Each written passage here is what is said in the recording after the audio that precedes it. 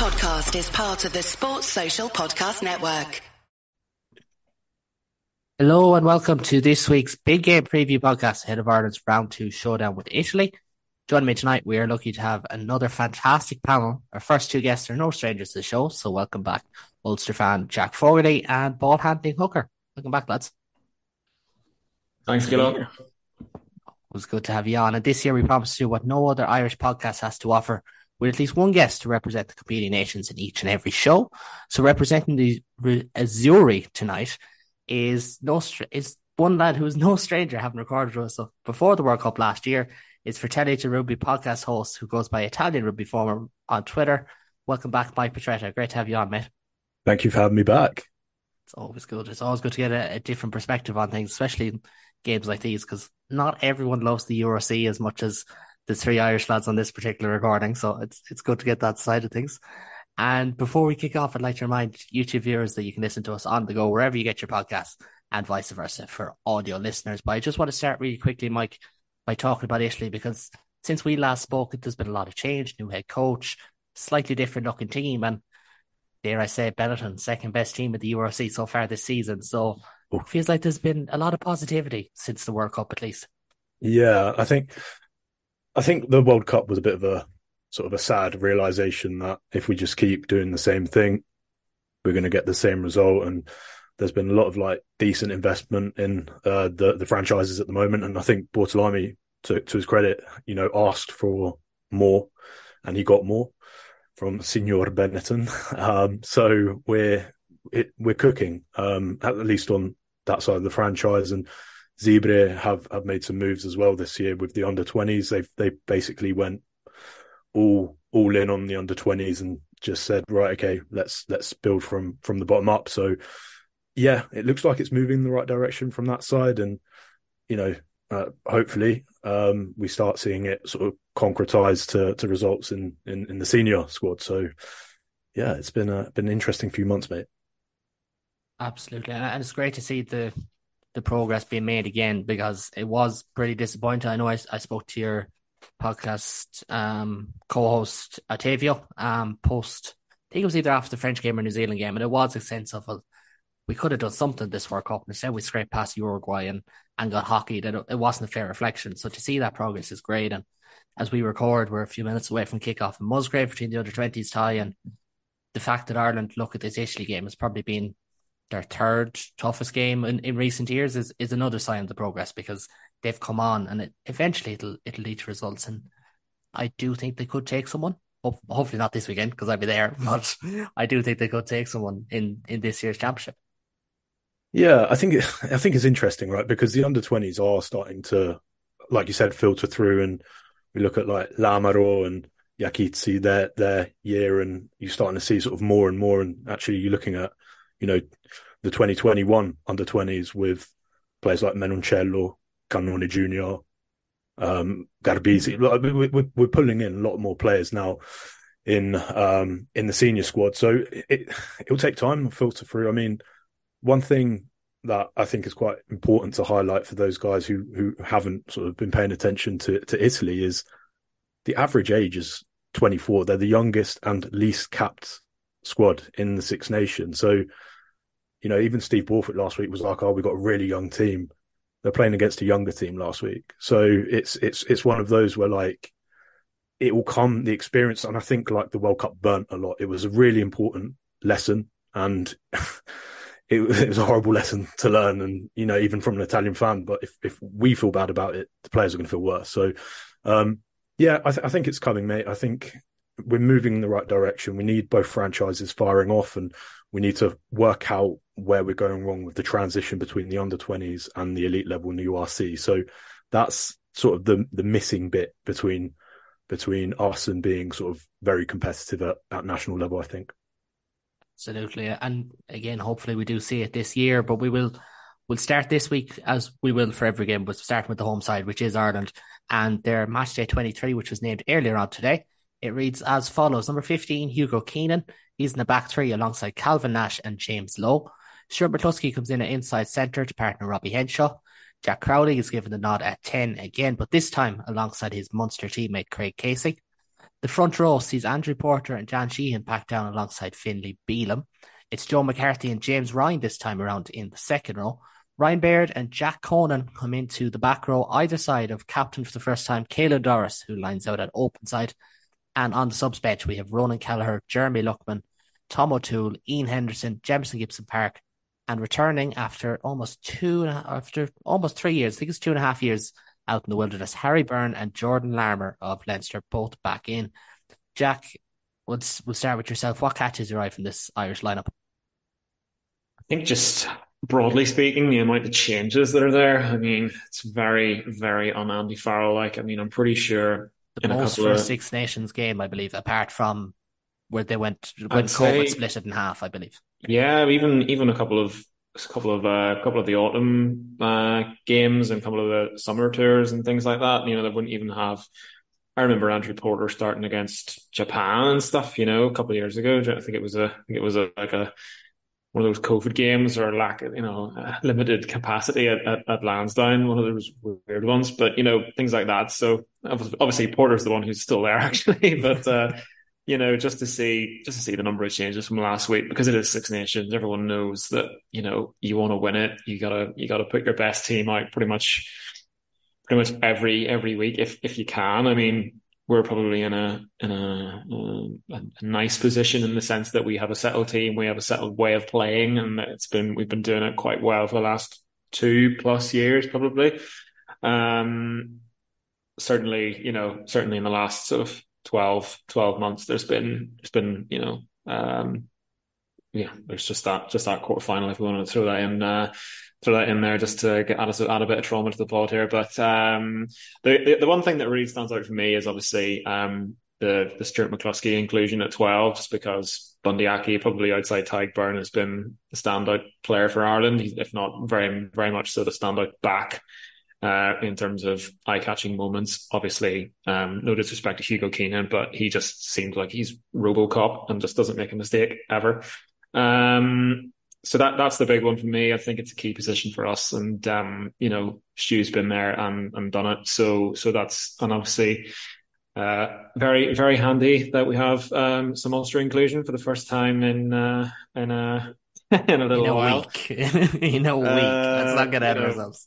They thought they broke the curse last week, where they thought, the new Ulster players in the 23, that must mean we'll play well, and sure enough, they did indeed. But you know, the performance will dramatically decline now that they've included the likes of McCluskey, O'Toole, and Henderson.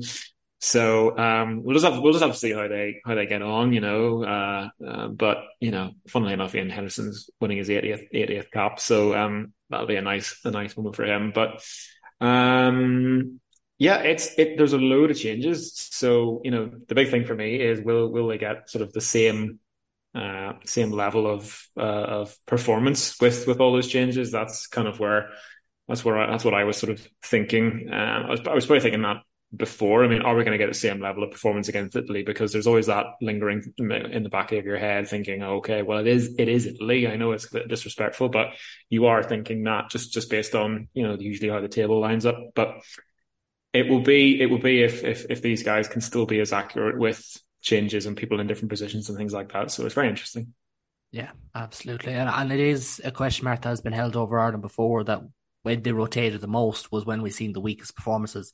You take maybe Fiji in the autumn 2 years ago, that Ireland XV or Ireland A game in the RDS that time, like that's when things look the most disjointed. But you do feel like with, you know, Hugo Keenan in there, like Stuart McCluskey is basically a veteran.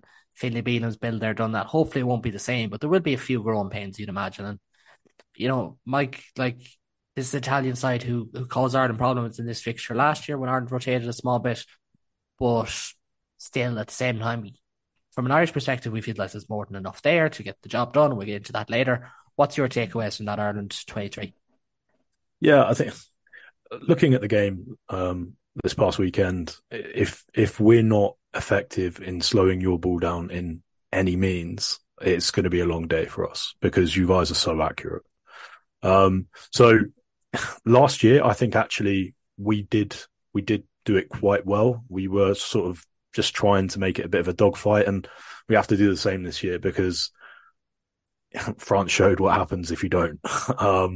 So yeah, I think last year we probably took a lot out of that game. Obviously, like you said, there's some fresh faces this year and some less knowns, I should say, from an Italian perspective in terms of like, people that they clearly would play in the URC week in, week out, but having it in the sort of completely different structure and a completely different team sort of makes that sort of a bit more of an unknown. So yeah,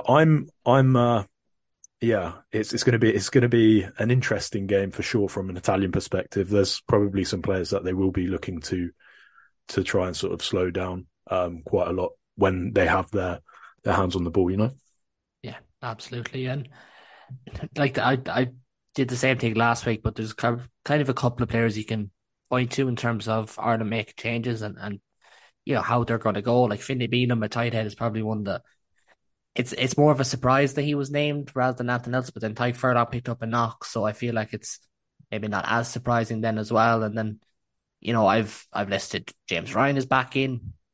Can't really say much about him. Caelan Doris goes to 7, but I do feel like with McCarthy and Ryan as the two kind of the heavy cattle second rows, Doris at 7, he won't have to do the same level of heavy lifting as Josh van der Fleer does, and could probably have a game similar to last week. And Rich McCluskey, Harry Byrne, Jordan Larmour on the bench as well. And BHH, I'll come to you now because there is a couple of standouts that I've listed, and there's a couple of more that you could get into if you want. But in terms of key selection decisions and players, what catches your eye from, say, some that I've given or some of your own?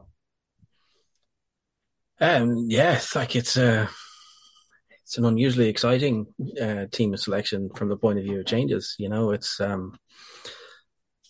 I'm very excited in that the path that Ireland are going down is that we're going to have about 26, 27, 28 players that, if they're named in the starting 15 in a must-win game, you just wouldn't bat an eyelid. I think there are rumoured niggles for Aki, O'Mahony and Furlong, but I do think McCluskey, Baird and Bealham all are deserving of starts and don't hinder Ireland all that much, and probably will have a net positive on how we play. So it is very exciting from that point of view. I think it's funny that Jack mentioned the World Cup warm-ups because the last time we saw Doris at 7 was against Italy in the very first World Cup warm-up. And actually going back to that team, that was the last time that Henshaw and McCluskey played together in the centres, and Crowley and Casey were at 9 and 10 that day, and it was the exact same back row. So from that point of view, you're hoping, will it be as good as that day? Was that day even that good, considering it was the first day of first game of that series? I think you go back to last year in the Six Nations and having Bundy Aki at 13, and Italy caused us so many problems in that 13 channel. So having an actual outside centre in Robbie Henshaw should be a big deal. And I think that's one of the big focuses for what Ireland should be doing, and nailing that down. And like it's only McCluskey and Henshaw's fifth time playing together. So it could be a weakness, but let's hope it isn't, Yeah, I was less confident about Bundy at 13 this time last year, or I think that was a round 3 fixture, but then I would be as Robbie. Like Robbie had a really good game last week, so I feel like he could do it again. And like at both sides of the ball, he was really, really solid. And Jack, you want to jump in there? Yeah, I think just again on the sort of the number of changes, all of them are very much kind of next fella up. None of these guys are getting kind of thrown in the deep end, like we said. Finlay Bealham is second choice. Stuart McCluskey is second and a half choice. You might throw Robbie Henshaw in at 12 if you were in a tight spot because he has that versatility. It's a back row of Baird, Doris, and Conan. Those guys are no slouches. So, it's very much like there are a lot of changes, but none of these guys are making their debut or anything like that. So there shouldn't be this level of, there might be a few errors, there might be a few this and that. It's it's very much well, next guy up, here you go, which has been the Andy Farrell way. It's not been his way to just kind of throw guys in and be like, well, I'm not going to give caps away. So in that sense, he's kind of sticking by it, even if maybe we would have liked to have seen maybe, Tom O'Toole start and have been on the bench, something like that. But still interesting. Yeah, absolutely. And can I just jump in there that go on? I think in the second round in particular, we've got 4 outstanding options. I'm not 100% sure what the first choice is. Like, we all probably think it's Tyke Byrne and Joe McCarthy. But if you said that Ian Henderson and James Ryan were the starters in the South Africa test this summer, bring it on. That's not a concern at all. And I think that's a wonderful place to be in, and it gives us so many options coming off the bench. And it changes the dynamic of the back row then, because if you can say for this game or going forward, if you want to say go with McCarthy and Henderson as well, 2 strong, heavy, power locks, but also Henderson has the line-out speciality. I think he's probably our best line-out caller. And then because of that, you can maybe move Doris to 7, or you could play O'Mahony at 7 with Baird and Doris either side. And it just changes things up a small bit. It can just, Ireland are less reliant on, well, we need Van der Fleer there because our second rows are lighter. Well, they're probably playing above their weight at the moment. Statistically, that sheet that did the rounds before the tournament, I don't know how anyone said that any one player was dominating, because they were all off the charts, every single one of them. Like, it was one of those things. So it's funny, isn't it, Caelan, just on that sort of cut across, but I think one of the things, this back row is probably much heavier than last weekend, because again, Josh Van der Fleer is not there. Josh Van der Fleer is probably just kicking 100 kgs, but maybe even less, I don't know. But this one very much feels like, they must be playing, Tyke Byrne and James Ryan maybe in the row, but to have Joe McCarthy and James Ryan in there, it's kind of like, that's a big enough second row anyway. You could have a few little speedy back rows in there. But then again, you've got Ryan Baird, who can probably stick on the wing or even inside centre, and he probably did a good job for you. So, I mean, who says we don't go into 2027 with Thomas Ahern and Ryan Baird, not as our flankers, but as our 12 and 13? Like, I'm not going to say it's not going to happen. It could happen. And it might just be my dream. Go on. That gives us so many options on the bench. Like, we can go 6-2 with Baird or Ahern, and we're laughing, 7-1, not been done before. 8-0. We're going 8-0. Who cares? I do want to just highlight Caelan Doris at 7.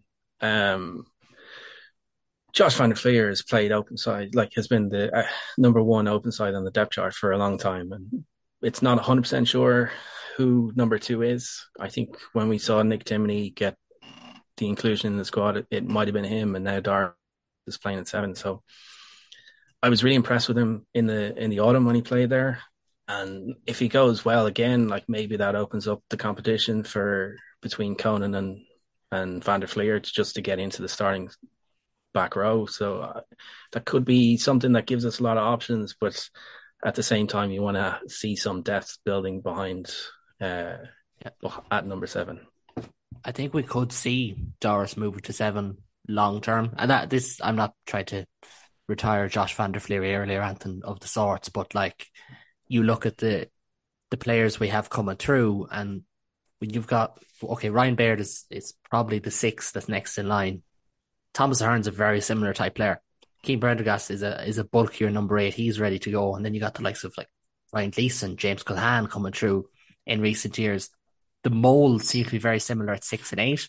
Moving Doris to 7, maybe going for a lighter 7 like we did before Van der Fleer bulked up a small bit. Maybe that's the way we're going to go, and we play the edge forward at 6. Again, Baird, Ahern, maybe even Prendergast, maybe even someone like Jimmy Mangan might fill that mould in a couple of years' time. It's options, and it's constant options. And I don't care if Ireland want to go 8-0 on the bench, jokes aside, fair enough. They want to go 6-2 going forward, fair enough. I can see why they would. And we could probably talk about Harry Byrne getting in over Kieran Frawley in a 5-3 bench. Does that change things? Are they just trying to get minutes into him? Is Frawley more of a 6-2 option that they've always been looking at? We don't know, but we could discuss Kieran Frawley and Ireland out halves and make it into a provincial debate that could go on for about 2 hours here, but we won't because there's been enough of those already this season. I will move on to Italy because they deserve their fair level of coverage as well tonight. And apologies in advance if I absolutely butcher each and every one of these names. So we'll start at fullback with the returning Ange Capozzo of Toulouse. Lorenzo Pani and Monte Ioane are on either wing. It's Ignacio Brex and Tommaso Menicello, the Old Benetton centre pairing. Paulo Garbisi's partner Stephen Varney at halfback. There's a start at the front row for Danilo Fischetti, Gianmauro Lucchesi, and Pietro Ceccarelli. Nicola Canone and Federico Russa make up an all-Benetton second row pairing, and there's an all-Benetton back row as well of Alessandro Isacor, Manuel Zuliani, and captain Michele Lamaro. On the bench, they have Giacomo Nicotera, Nico Spagnuolo, Shisu Soloci, Andrea Zambano. Ross Vincent is there ready for his potential debut. Martin Pedrello is the backup. Scrum half, Tommaso Allen drops the bench after last week, and Bayonn's Federico Mori rounds out the 23. Mike, apologies again for those pronunciations, but what should us as Irish fans be looking out for here in this Italian side? So I think last we spoke, I highlighted Menoncello and he got injured in the game. So I'm going to be very tactical about who I highlight here. Joking aside, there are a couple of players which are... they probably haven't shone to the level that they could at international level. And I think Federico Mori is a really good example of that. The guy's a genetic freak, comes from a family of Olympians. His sister's a Olympic hammer thrower. Like he's genuinely just like this freak. He was benching 180 kilos at the age of 18. He's just this monster, and he's a centre. So if we manage to get the ball to him and get him to do what he's been doing at Bayonne all this season, he could potentially basically be like an Italian Bundiaki for us, really. Like that's the mold that I see him moving into, right? So there's an element where he could potentially shine.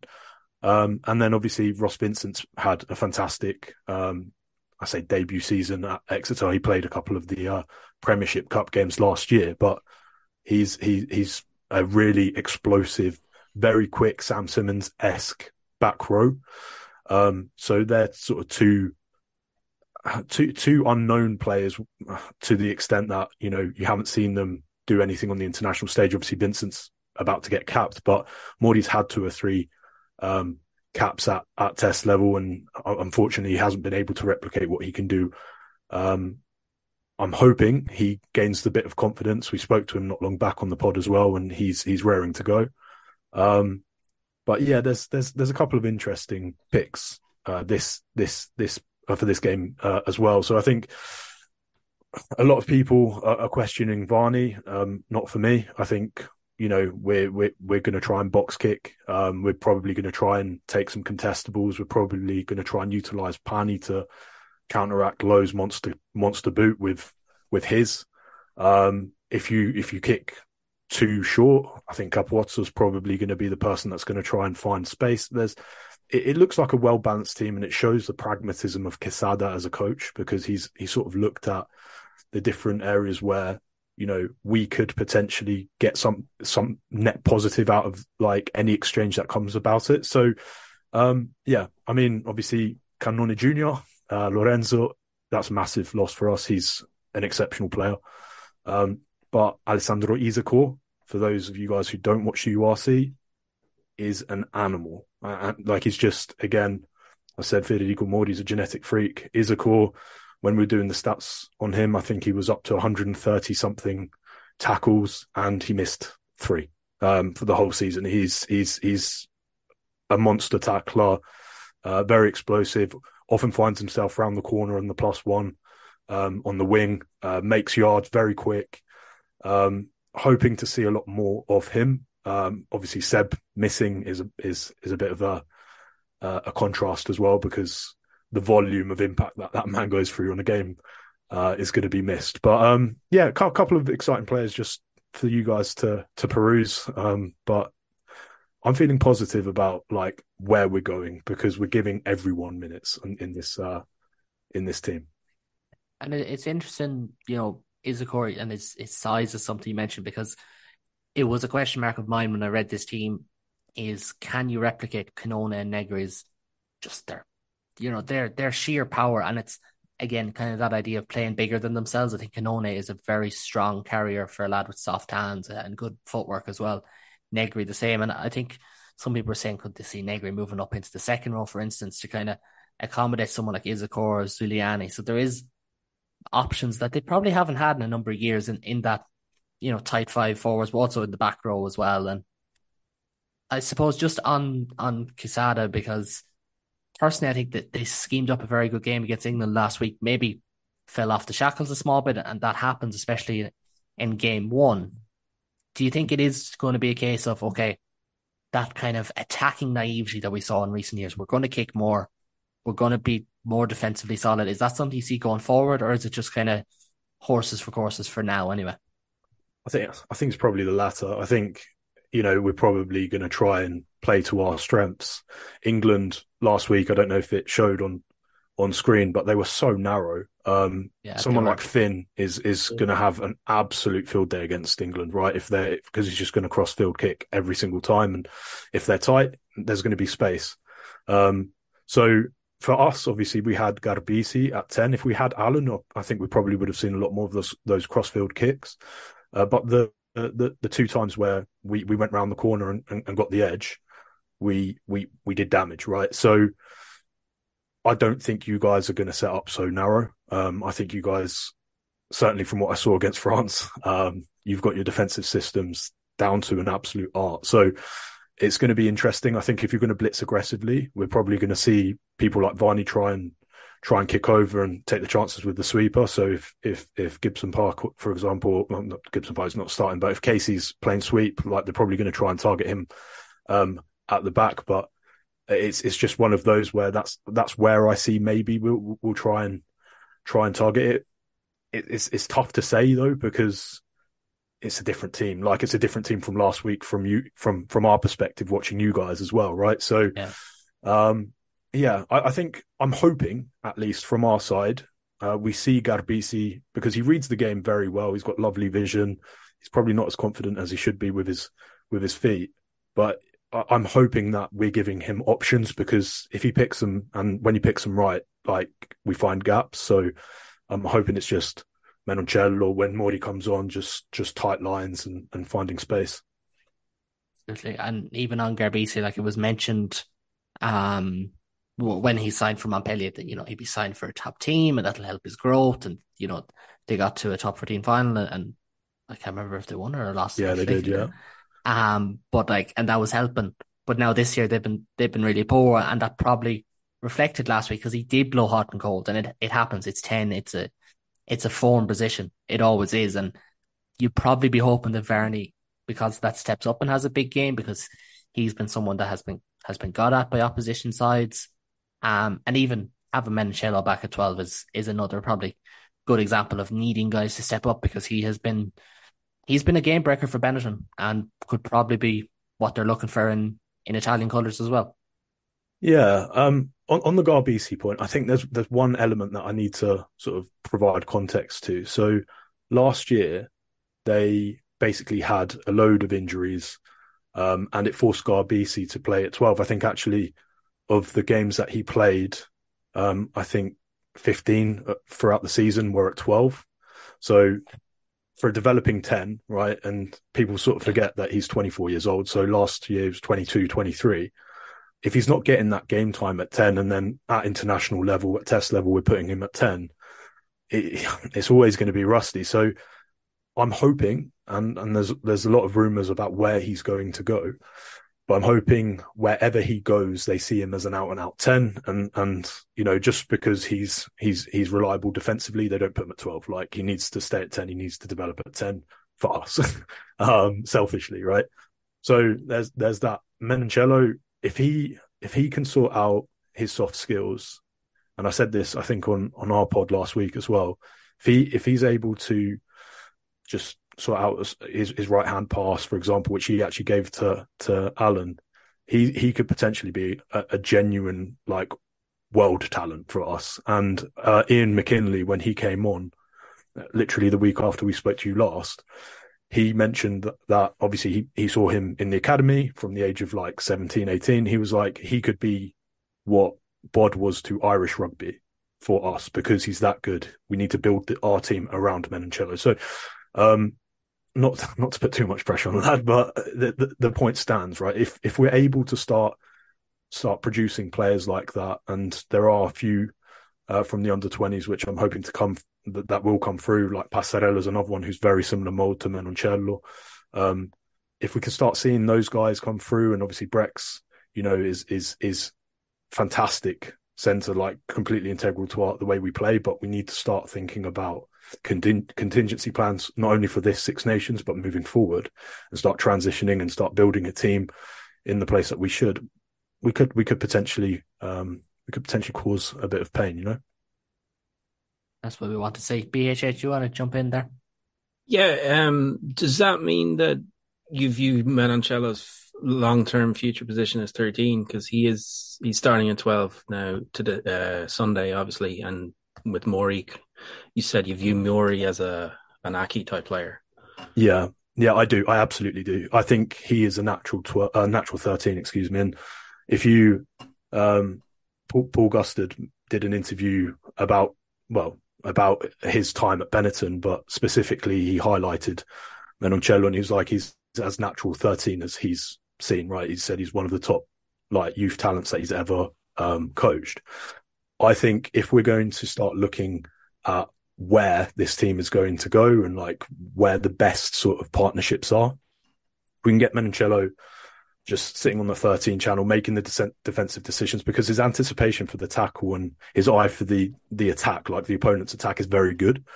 Then that frees up players just coming in on hard. Like Morty doesn't have to think much, almost like Manu, when he was playing against New Zealand, he just doesn't need to think much, and what he's going to do. He's going to attack the 10 and the 12. So, I think his long-term development, he'll be a 13 for us. Just on Jack. Federico Mori as well. Check out this man's hair. He has got the best ringlets I've ever seen. He is one handsome man. Federico Mori, look at him. That's poster boy for Italy right there. He is quality. Yeah, he's a good looking chap, bless him. If only looks helped last week. There was a 2-on-1 where he came on hard against England, and he opted to go inside. But if he went outside, there was 2 more Italian players on the wrap. So like little things like that, A couple of those last week, I thought, Italy just made the wrong option, and it would have been been a different interesting. Yeah, it would have been a different atmosphere there as well. Just a final question for you, Mike, on Italy before we kind of look into predictions, because I think a lot of people have unfairly said, Wales are the weakest team because we don't recognise half their players, but like Italy have a new head coach as well, and reality is when Italy played Wales last year, when there was pressure on, they really struggled to adapt. And I understand, full contact paints a picture of being robbed a small bit, and to their credit, they were the wrong side of the referee on the day. But how do you see Italy's campaign unfolding after this? Like, they have historically their 3 toughest games first up, but if there's signs of life last week, surely there'll be positivity heading into March. Yeah, I think first of all, like, just because I said it on our pod, I'm going to say it again. Like, I don't want to talk about the refs as an Italian fan, as a rugby fan. I think it's important for us just to sort of bury any negativity we feel towards decisions made. So, but to your point, right, I absolutely think that if we're able to do equal like length steps each game, so we're taking it step by step, right?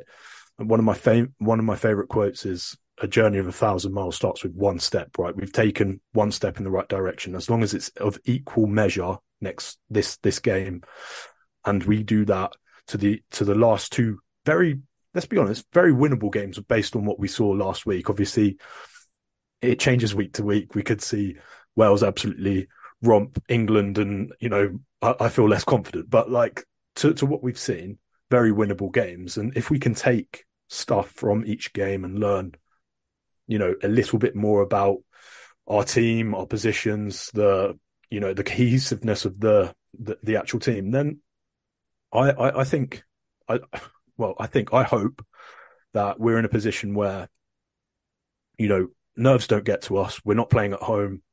It seemed, like you said in the documentary, it was there was a little bit of like fractious relationships maybe between the coaches and the players come the Wales game, and it just seemed like we're in there's no pressure on us. No one expects us to win, right? Like that's the sad and sort of the good part of a young Italian team.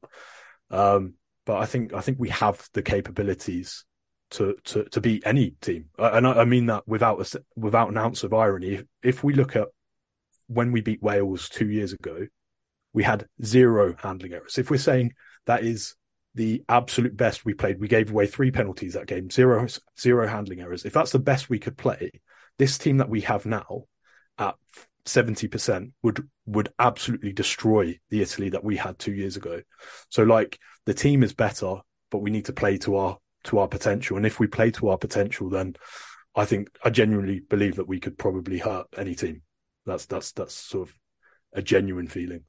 Yeah, that's great. And hopefully we do get to that point. But before we kind of move off and wrap things up, I want to look at how we see the game unfolding. I start with yourself, Jack. Like most people have put Ireland down for a bonus point win because above all else, Ireland score tries. It's what they do every time they click. How do you see the game unfolding from just a game perspective, not necessarily just an Irish perspective? Yeah, it's funny just listening to Mike and thinking about like where the two teams are, because we talked about all the changes and there's only a few, I'd say, in the Italian team from sort of regular kind of in terms of like regular starters. I know Capuzzo comes in and replaces Alan, but he's been there, he's done it, he's no slouch again. It's actually Italy probably coming with the settled side and with fewer changes in the Irish team. So it's gonna be interesting the first kind of 5-10 minutes to see, because the first 5-10 minutes of last year's game was very much Italy starting well. I think they got the first score, didn't they? I think it might have been Varney. So that's gonna be really, really interesting because I think Italy may have scored the most amount of points against us in that championship last year, because it feels like France scored about 17, Scotland got 7. Can't remember what Wales got, but it doesn't really matter. Wales got 7 as well. Wales got 7, Scotland got 7, England got 16 and 16, 1 second. like that. This is going to bug me if I don't look it up. I would say it's 24, but I'm not confident with that. I think it was 20. I think I just looked it up. But it was, 20. 20.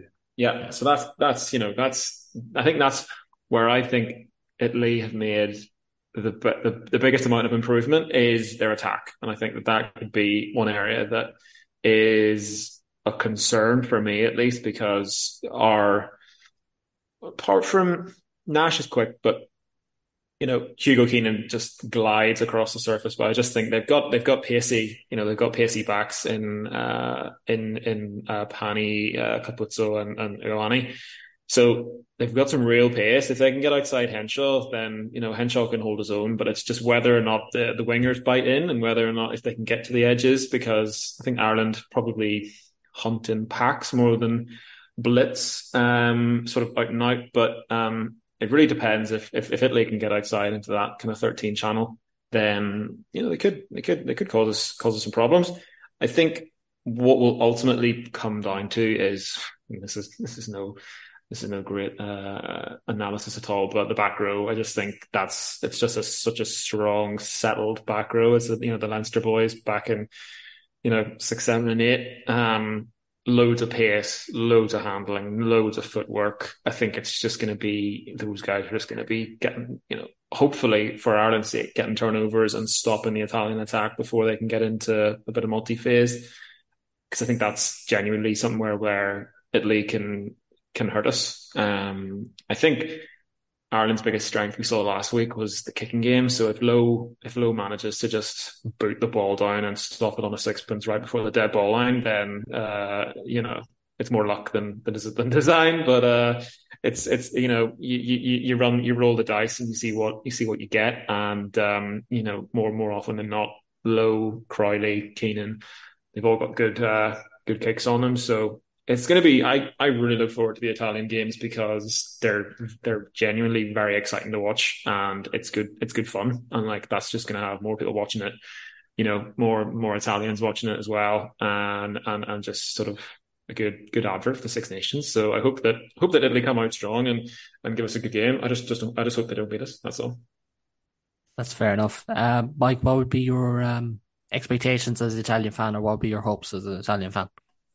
I think if you were to ask me, would I be happier with a winning, as a try bonus point or a losing bonus point because it shows that we've been competitive like that. Like someone asked me that against England before we played them as well, and I gave the same answer, right? Always a losing bonus point to make me happier.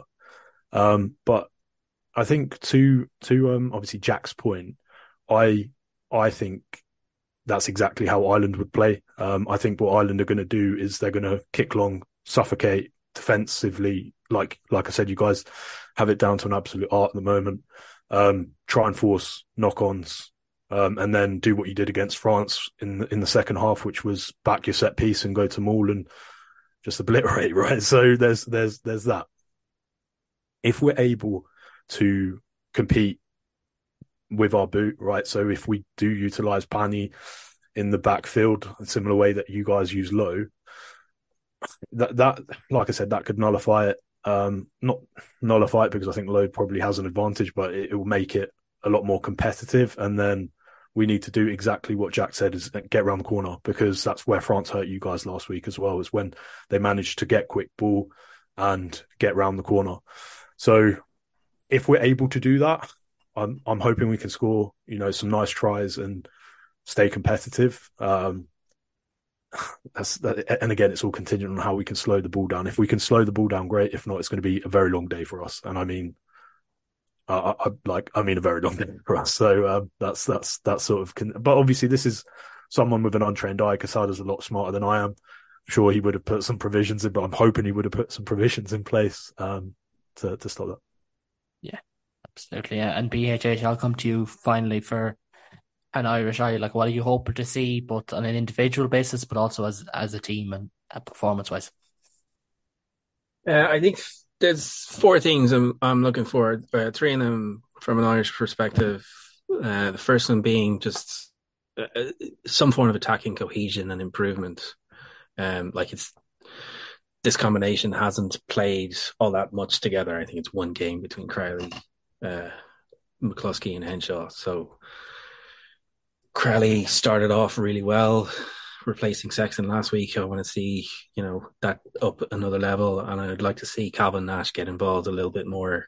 I think in the first half last week, he was a little bit like Rob Balakoon, kind of staying off on his wing, and it wasn't really until he got involved that things started going his way. So they should both get a huge amount of confidence from last week, and I want to see that, step up a level. I think it's the lads have both pointed out the midfield defence, both inside with McCluskey and Henshaw inside, how they coordinate, and then outside Henshaw as well. I think that's going to be a big thing that we need to look at and focus on, and will be intriguing. And then just continued improvement in the set piece. The line out was terrible at the World Cup. It was much better last week. It would be nice to see that continue. And then just the other thing I'll be looking at, mostly from an Italian point of view, is like we blew them away at the Ruck time last year, especially in the autumn. We did that to France last week, and if we continue to do that, especially with Doris and Conan and Baird just flooding the breakdown, and McCarthy not so much poaching but just blowing people off the ball, then are Italy going to handle that? Even when Italy were improving the last couple of years outside of last week, they always struggled against England, who were deadly at that. So I think that's going to be the keys, and that's what I'll be looking for. And hopefully, it's a good, open, exciting game. Yeah, and I'll come back to you there, BHH. So for the start of the predictions, who do you see winning, and how much roughly? Yeah, I think Ireland will be relatively comfortable. I think it'll probably be a good thing for Italy if they stop Ireland getting a bonus point, but I'm not 100% sure I see that happening. And it could be the case of we'll be 2 or 3 scores ahead and then let one or two in at the end. That sort of, it'll be relatively comfortable. Yeah, I do think Ireland will get that bonus points. You said I was doing research today, and they've scored 50 points in this fixture 4 times in a row in the Aviva. That goes back since the bonus points was introduced. So it is almost expected now that Ireland will rack up a score in this game, even with the changes. So I do think they'll be strong enough there. Mike, how do you see it going? Yeah, it's hard to argue against it, really. I obviously knew you would ask me for the prediction, and I think, like I said, if we get a losing bonus point, great. I do think you guys will get a bonus, a win. Well, obviously, winning bonus point. I think if we can, I think if it's going to be sort of 28-21, I'd be very happy. That's obviously best case, but if we can't slow down your rock, it could be like 20-30 ahead. That's the sad fact, Mike, if it was something like 20 points to 8, and you stopped Ireland from scoring 4 tries, that's continued improvement in defence, but obviously not a losing bonus point. Is that considered improvement, or? It's tough, right? Because, like you said, if we're looking at previous experience, like it's going to be 50 as sort of the average. That said, I don't think we have money in the bank for valiant performances anymore. We need to compete. We need to put pressure, and we need to show that we can score. Because last year we had valiant efforts. At times we were a little bit unfortunate, but we still came up, second from the bottom of tries scored. So, actually, if we're going to try and show genuine improvement, we have to concretize on our opportunities, because we create so many of them. We're just terrible at, our red zone efficiency. We're just terrible at finishing that last pass, which is more often than not. So, if we're able to actually start, fixing those, and we score tries against the best teams like yourselves. And, I said to the boys, if we got the exact same result as last year, this year, that shows growth, as in it's a step of equal measure. What I don't want is for us to have another one where, we've had a great game like we did against France last year, and then we get blown away by England. So I just want a defensive masterclass. Even like I said, for me, if I want a win right now is a bonus point, especially after what you guys did to France, which would put them under a little bit of pressure when we go over to them, the following week. Well, after the bye week. So yeah, for me, we have to perform. Yeah.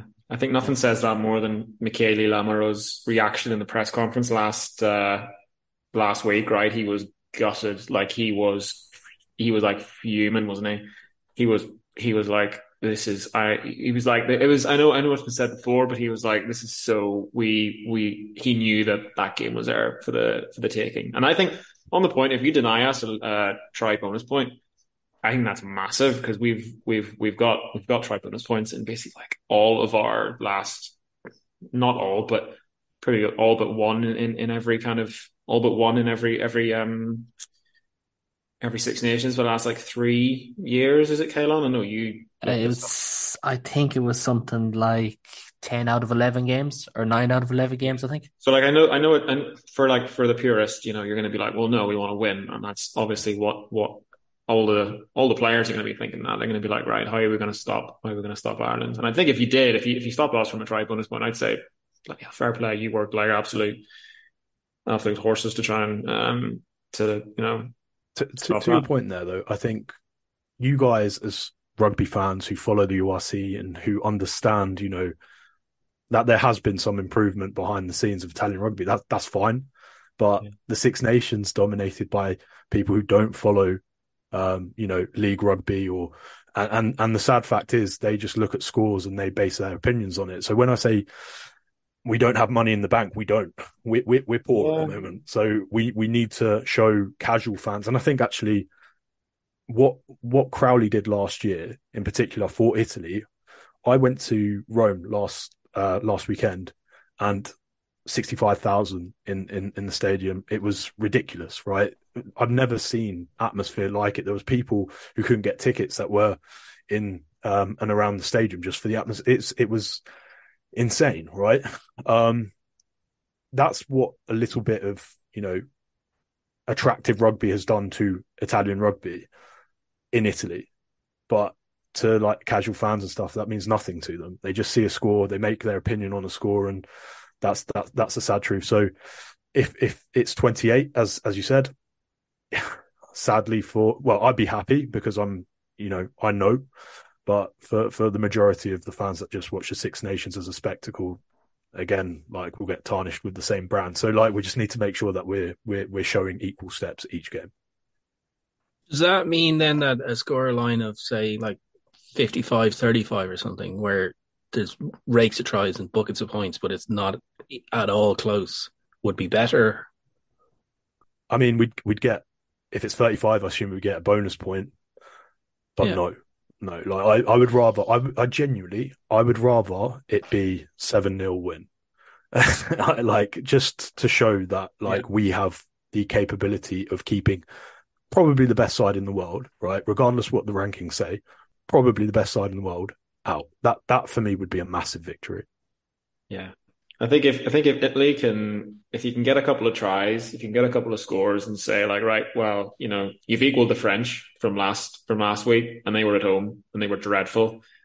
In all likelihood, Ireland are probably not going to play as well as they did last week because in all likelihood, you don't get those performances back to back. The All Blacks maybe did that in 2015, but that was just because they were a machine. So, this week, loads of changes. Italy need to come flying out of the gates. If Italy get 15, 20 points, that's very good. In Dublin, that's very good.